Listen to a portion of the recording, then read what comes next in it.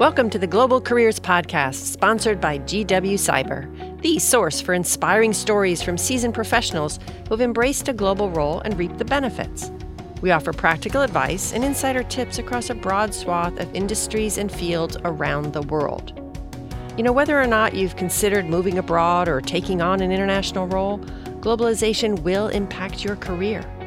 So join us for a lively discussion as we explore what an international career really means. My name is Stacey Nevedomski-Berdan, and I'll be your host. In Season 6, we focus on the challenges and opportunities in global careers in marketing, communications, and brand management. What are the rising trends and skills employers in the field are seeking in new hires? Join us as we hear from award-winning international marketing professionals as they share their stories working on some of the most iconic brands around the world. Today, I have the pleasure of interviewing Jessica Deckinger, an outstanding international marketing professional who has held leadership positions with many global brands, including Vention, Everbridge, Humana, Wolverine Worldwide, Promotion in Motion, and Avon. Her current role is founder and president at Mint Marketing Group, where she serves as a fractional CMO for selective clients. Jessica was a member of the executive team of two startups with successful exits, MCX and Adeo. And in the earlier years of her career, she also held finance and operation roles at JPMorgan and the National Football League. In addition to her full-time roles, Jessica has been an active partner in her husband's entrepreneurial businesses for over 2 decades, as well as a mentor for more than 10 years to U.S. veterans through American Corporate Partners. Welcome, Jessica. It's great to have you with us today. Thank you so much, Stacey. I'm so happy to be with you. Yeah, so you have had an amazing, stellar marketing career so far. Can you just tell us about it, share some highlights for listeners? Of course. Thank you so much for having me as a guest. And I think, two of my favorite global experiences were actually very different from each other. The first I think that is very memorable for me was my first marketing role out of business school in a business-to-consumer brand, Avon Products, which is a beauty company, global beauty company. And just an incredible opportunity to be, as a brand manager, learn both the table stakes of what marketing in a global environment is like, and also Avon back then, if anyone is familiar with the old Avon world, it was basically, and still is, a business that runs B2B2C. So it's a company that builds products, sells them to representatives, and the representatives sell them directly to consumers. So I got kind of my first taste of B2B and B2C and really just got to explore what a global career would be like. And then much later in my career, a second experience that I think was equally interesting for different reasons was my first fully B2B SaaS, software as a service, marketing CMO role with Everbridge. It was a chief communications officer, and then later I took on the CMO functionality in my role there. And that was really an opportunity to build global platforms, a global department, and kind of see what it was like to have teams all over the world. And it was just a phenomenal place to kind of get a chance to do so many new things so late in my career. And that was just an exceptional experience for me personally and professionally. That is so cool. It's interesting. So many marketing professionals move up through marketing and then to maybe CCO, CMO, and then oftentimes COO or CEO these days too, isn't it? It's kind of interesting to see that many marketing professionals become the heads of companies. Are you seeing that? I am. And what's interesting is that marketing is one of those great, I think, prolific kind of career fields where you can do many, many different things. And that's the reason why you see so many people in CMO or CCO or kind of name them, those marketing roles, can take on executive leadership roles in a variety of areas because you get to, in a way, dabble in so many different kinds of functional skills over the course of a marketing career. And every marketing role means a different thing, which is what's interesting also. So you could be a CMO at one software company or a CMO at a different software company, and the scope of your role could be drastically different. And so the nice thing is that any marketing career in a way is a bit nonlinear, and so gives you gifts along the way of new skills, new exposure to different kinds of opportunities, and can cultivate you into a leader who can then do many, many different things, which is why I think we're seeing that trend. Yeah, so neat. And of course, as you have moving among different companies and within different industries also makes it interesting, kind of fast-paced, never a dull day, I assume, in your career over the past couple of years. Yeah, well, you're being very generous. Past couple decades, more accurate, but it is an amazing thing to have a nonlinear decision-making process, even as you have those marketing opportunities to grow. Because I think, frankly, building a career that has lots of different skill sets is now more than ever a benefit to any global company, because you're talking about kind of bringing in aspects of knowledge across such a diverse base. If you've had lots of different experiences that you can bring in, there's not like kind of a linear path. I think like there used to be thinking that like business to business marketing is just one thing and business to consumer is one thing and verticals don't overlap, right? I really firmly believe, I call it business to human. Every marketing opportunity is a business selling to a human being, and every vertical shares both the interest in disruption and the interest in creative thinking that every other vertical shares. And so when you bring in fresh perspective from lots of different kinds of jobs and experiences and different functionality, I think you add value in any field. And I think that seems to have been shared by many people that I've come across. The old world where you kind of had to major in one thing for your whole career, businesses are realizing that in a global environment that's changing so rapidly, you just can't afford to have leaders who don't understand how to build new innovative thinking and approach things in new ways and, learn. And so it's really opened the door for like my career, having this opportunity to change between verticals, industries, types of roles. And I think now for the next generation coming up, it's an even bigger opportunity. And that's so exciting because that's kind of the new normal, is that you won't have a linear, one singular path. So I've been grateful for that. And I hope it's an opportunity for many people now as they move into marketing careers. Most certainly. Do you have a tip or two for people? Because obviously careers change, paths change, as you just described. I think it is the way it's going to be now, right? It's the nonlinear is the way it is. But what tips or two do you have for listeners? I think being deliberate, what I mean by that is it's very difficult to know what's coming in any job, right? In any role, and every role is a component and a bigger part of a larger story or narrative that is your career. And so what I mean is with each step you take, have a reason, have an authentic reason as to why you've decided to make that choice, and have a well-developed, cultivated, and practiced narrative around that reason. And then when you are choosing to walk away from something, I think, like I always say, you should never leave a role. You should never take a role because you're trying to get out of a role. You should always deliberately exit and enter new things with a reason that's in your heart, authentic to who you are and what you want in your career, whether it's new opportunities, new experiences, new skills, new title, whatever the right things are. Know that and just build a narrative throughout your career that allows you to articulate that story to people. And it makes it easier when you do go to your next thing and people ask you, tell me a little bit about yourself and what you've done. It becomes a really comfortable, like I said, authentic story about you that becomes your brand story, your professional brand story. And I think that is, to me, the best advice I could give around making changes in your career to anybody, not just in marketing. I think if you know the why and you can articulate it to someone else, and they can see that as a human being, they get it, your reason why, even if it doesn't resonate with them, they understand it, then it makes it easier for people to connect the dots as to why you're the right person for this new role. And I think, or whatever the new opportunity is. And I think that's been a gift that someone gave me early in my career. And now I hope is helpful for others. Yeah, no, that's great tip, great advice. And maybe they don't even have to connect the dots. Maybe you've even connected them for them in a way, right? Diving into some of the specifics regarding marketing. So digital marketing has changed dramatically over the last couple of years. Tech is changing things with AI and geolocation, all those kinds of things with respect to marketing. How do you begin to tackle that on a global scale?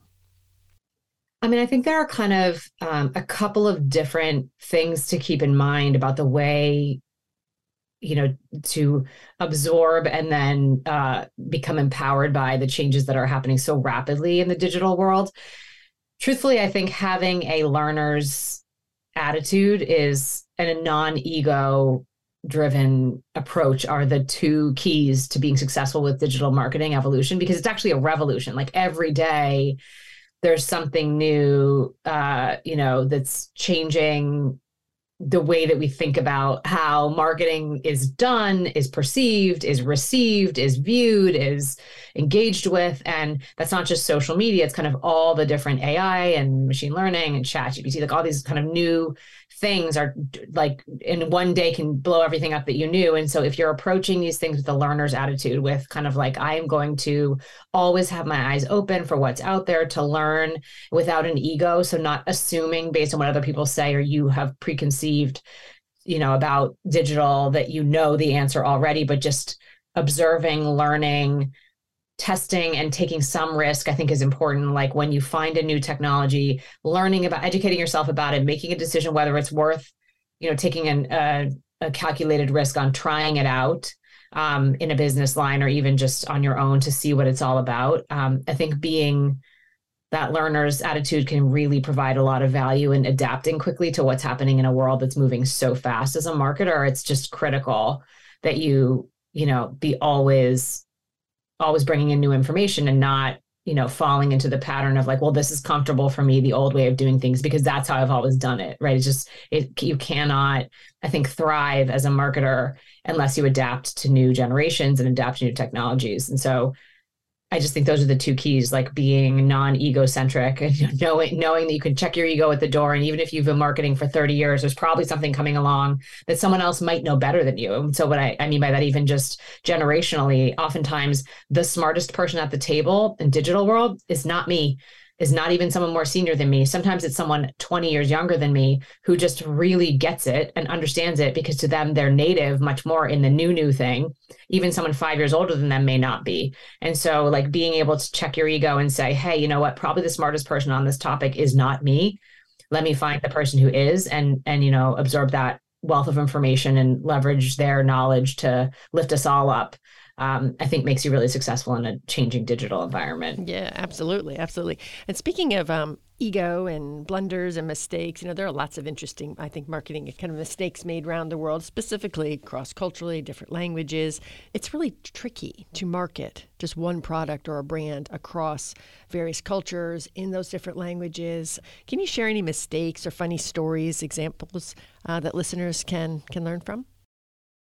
Oh, definitely. I mean, I have many of these. Unfortunately, it's one of the real challenges of global marketing is that you have to take a globalized approach, like local meets global, because there are cultural differences. There are regional differences within a specific area of the world. There are neighborhood differences. There are generational differences within a cultural environment. And so understanding that complexity requires deep listening, empathy, and also an understanding that when you blunder, it's just important to own it, and then kind of, own it, recognize it, listen to your customers all the time, tell them you're listening, you heard them when you blundered something, and then move forward.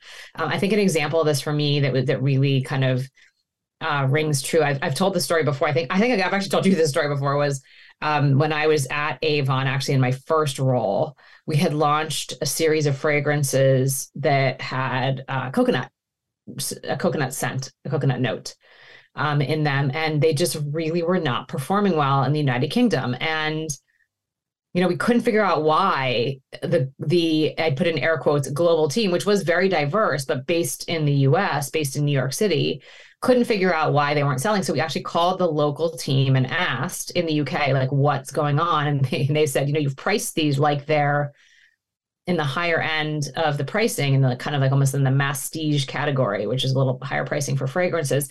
And yet here, coconut is, and local in UK here is like sunscreen. It's not something you pay aspirationally a lot of money for. It's something you buy in Boots pharmacy or in the, grocery store, Tesco or whatever. And it's not something that you are going to aspire to wear. It's like vacation. It's a cheap vacation sunscreen. And that was eye-opening, because that's not true everywhere in the world. And we had overlooked that and not gone customer first in our approach. And so, we couldn't apologize about it, but what we could do is tell the representatives we are, shifting gears and really going to focus on bringing those fragrances down to the value category that contain that scent. And then we're going to spend some time listening to you, representatives and local folks selling our fragrances, about what is relevant, what is not relevant, what is aspirational in your market, so we can understand when we should be local, when we should be global, so that we can create that glocalized kind of perspective. And it was eye-opening for me because it was early in my marketing career you have to be customer first. You have to be customer back. You cannot be global first. It is not, especially if your global team is centralized. If your global team is dispersed and in local markets, it affords the luxury of having local knowledge infuse a global group. But if you are literally geolocated all together in one place, you will develop bias, and that's a hard thing to overcome. And the only way to do that is to listen to your customers. Mm-hmm. How about some of the dynamic tension that occurs? Maybe there was, or maybe in another instance, there is a local team on the ground. They're like, this isn't going to work. But the headquarters, maybe the global brand manager is like, yes, we know what we're talking about. Have you ever had any of that kind of dynamic tension? And what kind of advice do you have for dealing with it? I have had that.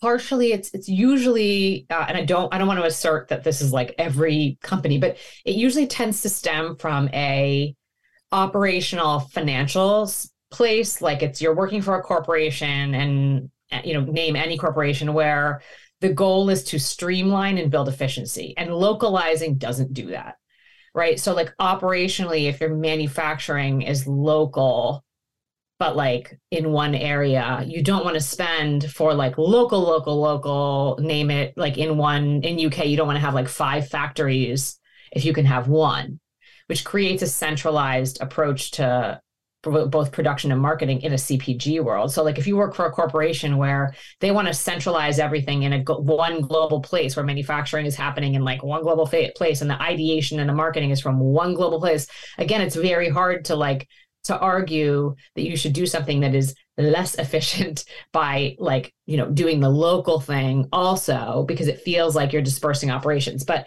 really, I think the argument has to be made that if you want to succeed in a global world, getting to scale from a end productivity and sales and growth perspective is more important than operational efficiency, to the point where you sacrifice that opportunity to grow. And I think that's the argument that has to be made. And sometimes it's hard to make, because a financial person might be like, well, I don't want to spend $1 million on localizing all these products. And you got to say, well, the 1x, you get from the little savings you get from cutting that down to like half by putting it in one market, is not as important as the like potential 5 or 10x growth you could get by scaling with localization. Like, I think that's the argument that has to be made. And there's tons of math to support it in corporate world. But I understand that if you're in operations, if you're a finance person, if you're in a public company, it can be really hard because you're trying to measure profitability with growth, and balance the two. And that's when I think it has come up for me the most. I don't know that that's true at every company, but for me, it's come up the most when I've been in situations where like the optics of the balance sheet matter as much as the optics of the growth. And so, that I think the only way to combat it is that we live in a world where the only way, there's so much information, people know what they like locally and want to be respected for their personal, environmental cares and wishes and things that are in their, cultural environment. And I think not to honor that is you lose a lot of business, because there's so much proliferation of information. Like, you can reach everybody, but if you're not actually reaching them with something that's relevant for them, they're going to dismiss it, because someone else will reach them first with something relevant to them. Mm-hmm, mm-hmm. So I know that's a long-winded way to say it, but I think it really is a common thing, and it's hard to fight, but there is data to support that localization, it enhances growth and ultimately helps the balance sheet, because if there's a big top line number, then it's easier to manage a margin that creates profitability with expense at the bottom. Great different way to look at it. That's great. What is the biggest effect globalization has had on marketing in the past 5 years, you think? Honestly, I think it's really created so much opportunity for disruption, because the market dynamics of how you grow, where you grow have shifted so rapidly the opportunity to grow in markets that never seemed like they were opportunities was kind of like, I don't know, opening the aperture for like the sky's the limit, because you could find that your thing that you develop scales much more rapidly in a country or a region or whatever it is, part of the world that you never knew was going to be your target audience when you find something that resonates at a local level. And so I think that globalization opportunity has opened the opportunity for companies, that in the old world prior to like digital world felt they couldn't grow outside US boundaries or outside European boundaries or outside Asian boundaries, like now can do that. And that's amazing, because it means that you can kind of like the sky's the limit, especially for startups, which I think is just spectacular. Like watching the rise of small businesses to big businesses is just, it's so phenomenal. And it means that there are lots of ways to be a marketer and lots more opportunities to prove your worth, because you don't have to just plug yourself in like a cog in a wheel in a company that has been doing it for 50 years. You can go somewhere that's new and it can become the biggest thing that ever was, bigger than some of those, behemoth older companies. Mm-hmm.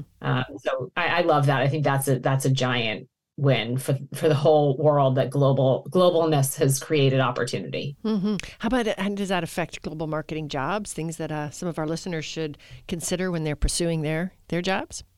100%. I mean, realistically, these days, many roles are already global that maybe weren't in past.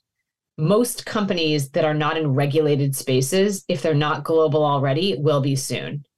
And that's amazing. If you're in a regulated space, it makes it tougher, because if you're in regulations that are at a federal or a state level and you're in that federal or state, governing body, it makes it harder. If you're in biotech or pharma or, biotech, pharma, same, but, or, I don't know, Medicare in the US or, name your regulated industry in other countries, I think that makes it tough to be global, because you have to navigate. It's not impossible, but it makes it tougher because you have to, abide by whatever the regulatory bodies say. But even those industries have started to, the biopharma space has started to become much more global, especially during the pandemic. But really, like most other companies, they aspire to, if not now, at some point be global, because like I said, the sky's the limit now. And because the barriers of old are not geographic anymore. It's not like the edge of your country is the edge of your ability to market now, because of the digital environment we live in. So I don't know. I think that's an amazing thing for global marketing roles, because I think inevitably we're moving towards a world where every role in some way will be global. Even if it doesn't start out that way, we'll end up that way. Mm-hmm, mm-hmm.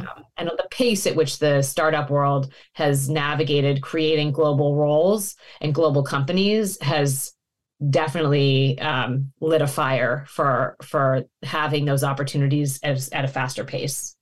Mm-hmm.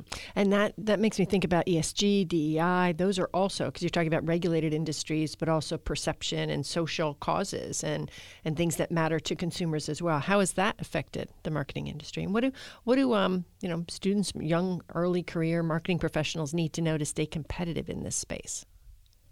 I think, the interesting thing about ESG is that it's a newer construct relative to other kind of thinking about, like, if you think about regulatory or other constructs, it's not actually fully regulated yet. And so therefore there's not a lot of alignment, because we're in kind of like early years of what is ESG, and even DEI. There isn't like one normative established kind of rule set around what that is. And I think that means that it's an incredible space to innovate. And so I think there's opportunity there, and making yourself knowledgeable about it. It's almost like, kind of reminds me of like organic status for food. In the early years of organic status, and even still, like, it's not clearly defined exactly how organic status is determined. And in some ways it is, in some ways it's not. And there are lots of regulatory bodies and lots of people influencing it.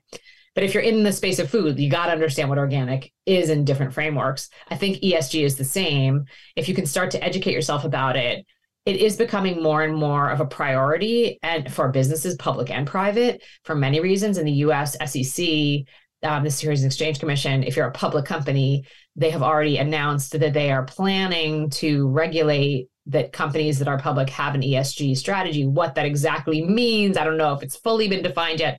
Potentially it's being defined as we speak. But I think like just being knowledgeable about what it means is important for another reason, which is that your brand as a company now, it's more important than ever that your brand stands for what your consumers believe in from a positioning standpoint. And the next generation, like the generations beyond, like millennials and younger, environmental awareness, social resilience and sustainability and governance, like how you run your business and what it looks like as an operation, those things matter. And they're valuable both to consumers and to employees. And so if you have a company and you're not delivering on a brand that authentically delivers some kind of ESG, thinking, plan, execution, whatever it is, I think you're going to lose out on an entire, bucket of incredible talent and potential customers who, are deeply steeped in values that are, very progressive comparatively to those of generations past. And so, it's just smart business as a marketer to be aware of what ESG could mean to your audience and to your potential people you're going to hire, and to live those things authentically. And DEI is a critical part of that. And, diversity, equity, and inclusion means completely different things than it did, 5 years ago, 10 years, 2 years ago, 5 years ago, 10 years ago. And one of the big market differences to me is that diversity, equity, inclusion, like kind of used to mean, from what I saw, really, kind of like demographic markers of diversity. Did you have demographically diverse, people working in your organization? Did you represent that in your brand? Did you seek consumers who were demographically diverse? It's not, and thank the stars, it's not that anymore. It's so much more inclusive, and DEI now from businesses, in my thinking, really has to mean inclusion in all ways, whether it's, kind of psychographics, types of ways of working. If you're talking about DEI in employment world, people want to work in different ways. They want to be accommodated with their needs. And I think, and they, by the way, legally have to be accommodated with their needs. And I think that's right. And so being knowledgeable about DEI as a marketer helps you to understand and be sensitive to and empathetic to the needs of others, to accommodate, how best you can be in service to the people who work for you and who buy things from you. And, that's just like ethically like the right thing to do. And we should have more of it.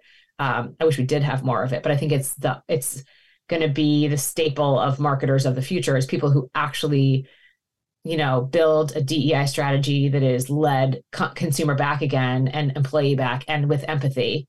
I think will be the most successful, because people will feel, humans want to connect and feel seen and heard. And if you are empathetic to their unique situations and needs and differences, your business does better. Your customers buy more. Your people are happier and more productive. And by the way, you get smarter thinking, because even when you're building a marketing team, one of my favorite things is to hire people who are smarter than me at stuff that I know nothing about, because you just do better when those people are in the room, because they make you smarter. And how amazing is that? I don't care if someone's younger than me or older than me or my same age, whatever it is, but people who are smarter than me at other things than I am, whether it's like cultural things or other things, bring differences to the table, make the team better. Like, it's just the reality. And so I hope, as all marketers, everyone will take that on as their kind of badge of honor, that they have the opportunity to encourage, build up, and, grow diversity and inclusion and equity and inclusion in all ways. Yeah, that's great. That's a wonderful forward thinking, and how it is going to be completely part and parcel of what marketing is. I love it. That is great. That is great. Jessica, can you share one of the biggest challenges you faced in your career, how you dealt with it? Yeah, I think I get this question a lot, and I'm very frank about it, which I think sometimes may scare people. But the hardest thing for me has been building a family, growing as a professional, growing as a person, and working. I think it's just hard. My parents, and I think a lot of kind of one generation before me, the baby boomer generation, had this ideal of like have it all was the ideal, have a home and a family and a career and a whatever. And, you can have all the things. And my generation, one level younger, I think tried to do that and found out it was really hard. And watched many people who were in the generation kind of in between us, in between our parents and us, try to do it and saw the sacrifices they had to make. And we were like kind of mid-career when they were like making all their sacrifices and that, or early career. And that, is a hard thing to figure out. People ask me, how do you do it all? Or like, how do you find balance? And I think that's been the biggest challenge as a marketer, as a global marketer, particularly for a couple of reasons. One, marketing in the roles I've been in, many of them have included functions like PR, investor relations, I don't know, let me think, advertising, digital advertising, things that never sleep, and with teams that are all over the world. And so thinking about managing a global schedule, a global team, you're kind of always on. And how do you do that when you want to, maybe you don't want to have children, maybe you do, maybe you don't want to get married, maybe you do. Well, so I just think, as you bring things into your life, you have to make choices. And that was never part of how the story I was told about the decisions I would have to make if I wanted to do all the things I wanted to do. And in my case, it included having a partner that I married and we committed to each other for many, many years, which is hard in itself. Having any kind of relationship is always a challenge because you're talking about two humans who are different. And then I wanted to have children. I have 3 children. I have a home. We have cars. We have, I don't know. We have, we made choices to, be in very high powered careers, both of us.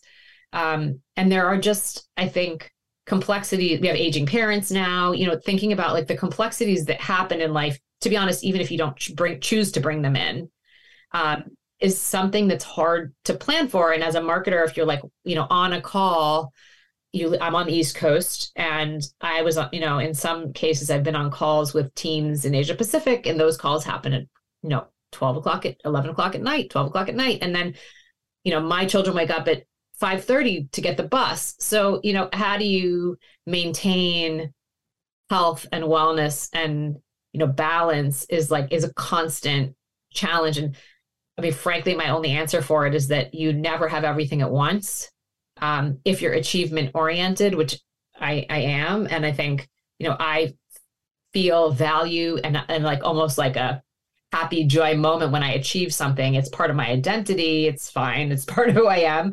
But also then like you're driven to want to achieve more because it makes you feel good. And that's great, except that, you can push yourself too hard. And if you get like an A-, it feels like an F.